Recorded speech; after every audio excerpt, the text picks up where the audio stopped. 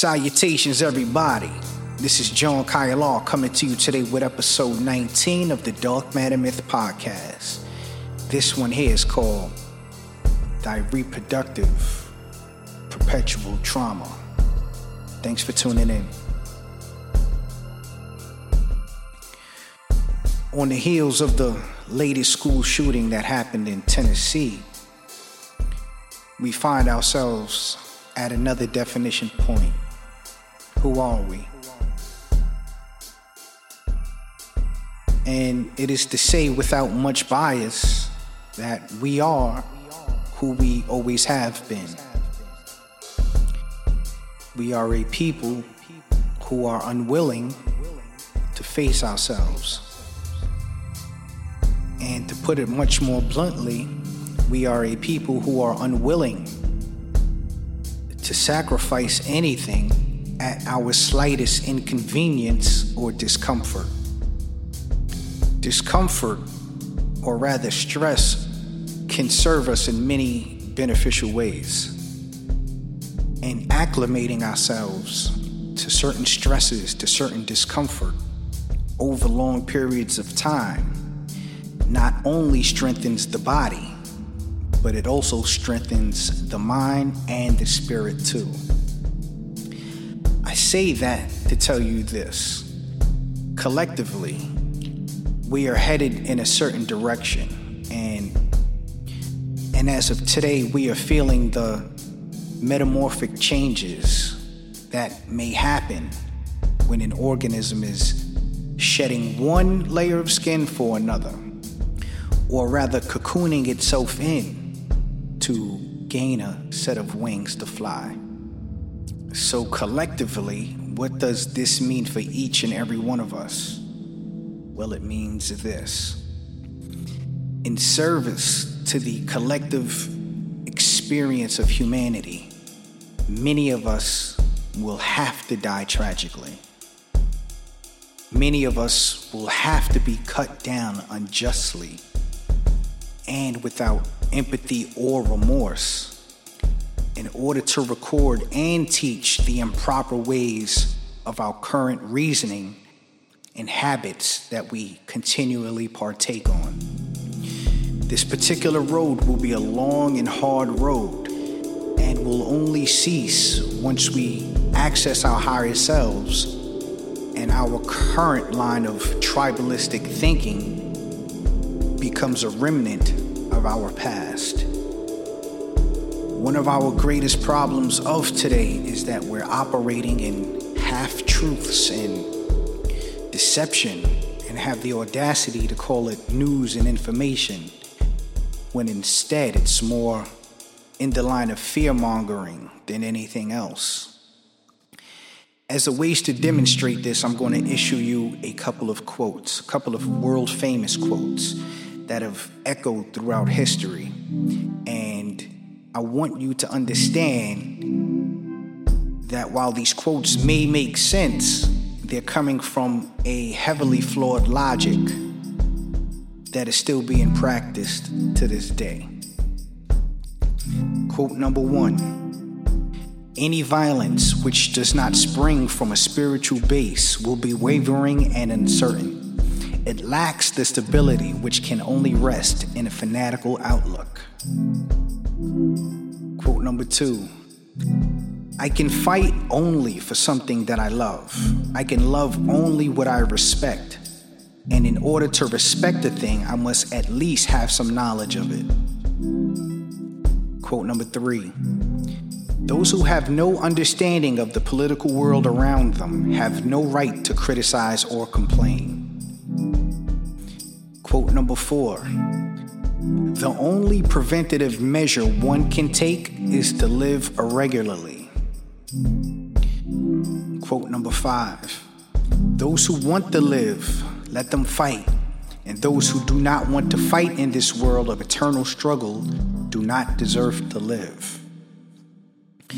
Now, depending on who you are or where you are in your development, these quotes may make a lot of sense. On the surface, they seem harmless and without much significance, but Each one of these quotes, each one of these sentences contain a huge logical flaw. And the flaw is that they all deal in absolutes. Each one of those quotes I just put forth, to some degree, hint that in order to be correct, things can only be one way and one way only.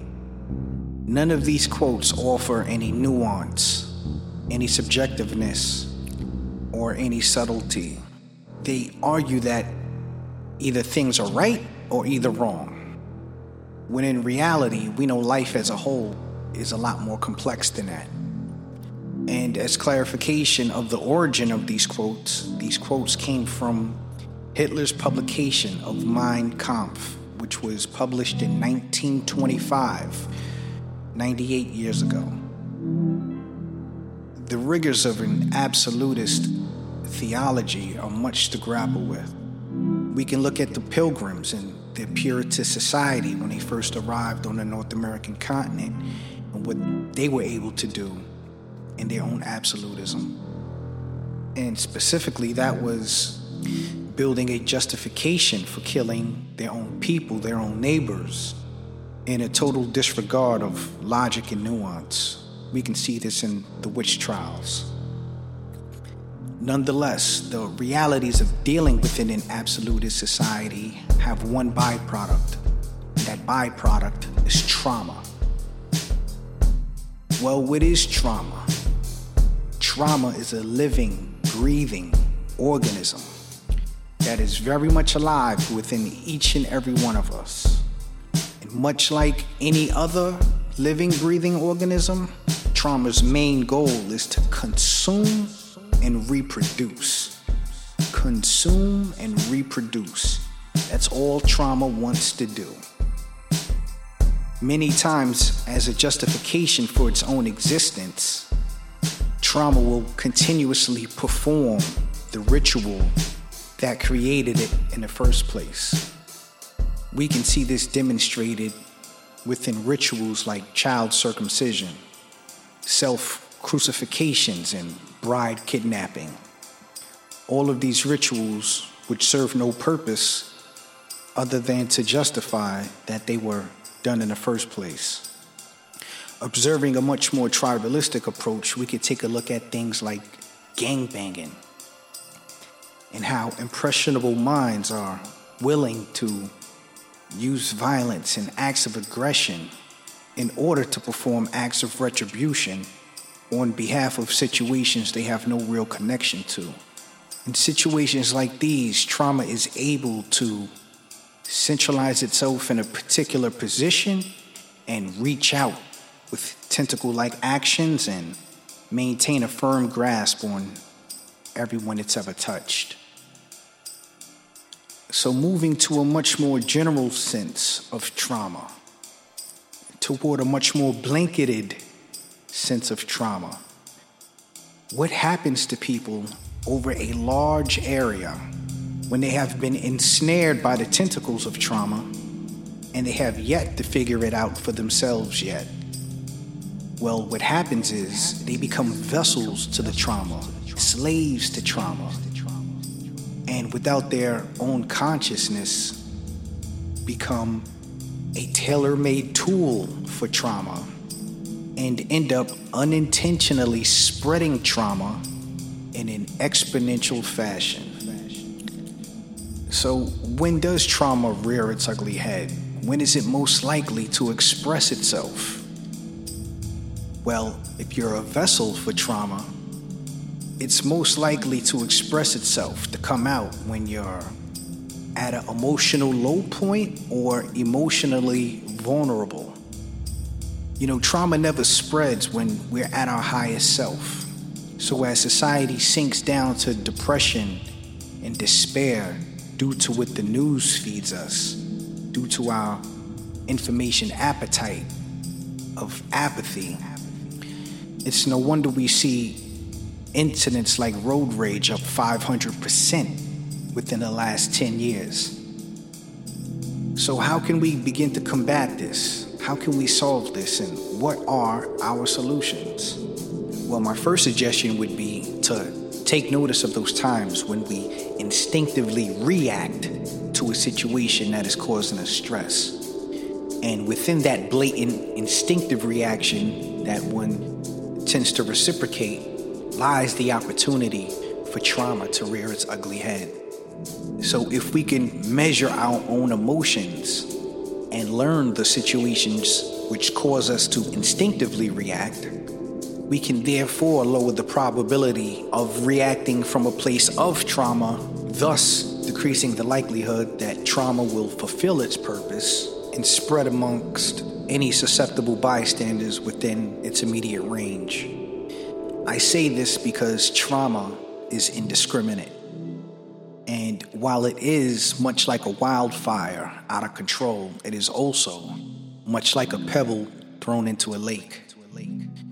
And while its immediate impact may vary in size, the subsequent ripples that encircle the impact area are wide-reaching and spread long and far. Now, if you've ever witnessed this ripple effect, you know one thing that seems to be unfazed by these ever-reaching waves is a rock. And you'll notice the waves bounce off of the rock and divert its attention back to the source and around the typical rock. You know, the rock is never really touched. And that's one thing I try to provide to you, to the audience, to my listeners. A rock of truth, a platform to stand on and a framework to build upon. And now the framework we will build upon and the rock of truth that I wanted to deliver today specifically for you is this. When it comes to trauma, we all have a job to do. And that job is to ensure that it doesn't spread. As forward-thinking, conscious beings, throughout your day-to-day lives, you will be met with options and opportunities that either promote a metastasization of trauma or completely extinguishes it as soon as it rears the slightest hint of a whiff of smoke, let alone a flickering flame. Now, this is not an easy thing to do because oftentimes it requires a sense of humility when we're hardwired to want to win every exchange. But unfortunately, this is what is necessary. In a place where people lash out to meet insecurity with insecurity. In a place where trauma has been passed down for so long it is now deemed as ritual. In a place where our finest resources are perverted and misused and placed upon the altar of sacrifice as an offering to our capitalistic tendencies, which in turn exploits our own fear in what seems to be a never-ending cycle. Here we stand with the real solution, a solution that doesn't begin by pointing a finger, but instead lies within a sense of self-responsibility and understanding that if there is change to be made, that it begins with me first. So as we come to the end of the podcast, I'm just going to speak a lot more freely and with what I say, and the podcast is coming along. We reach new audiences every week.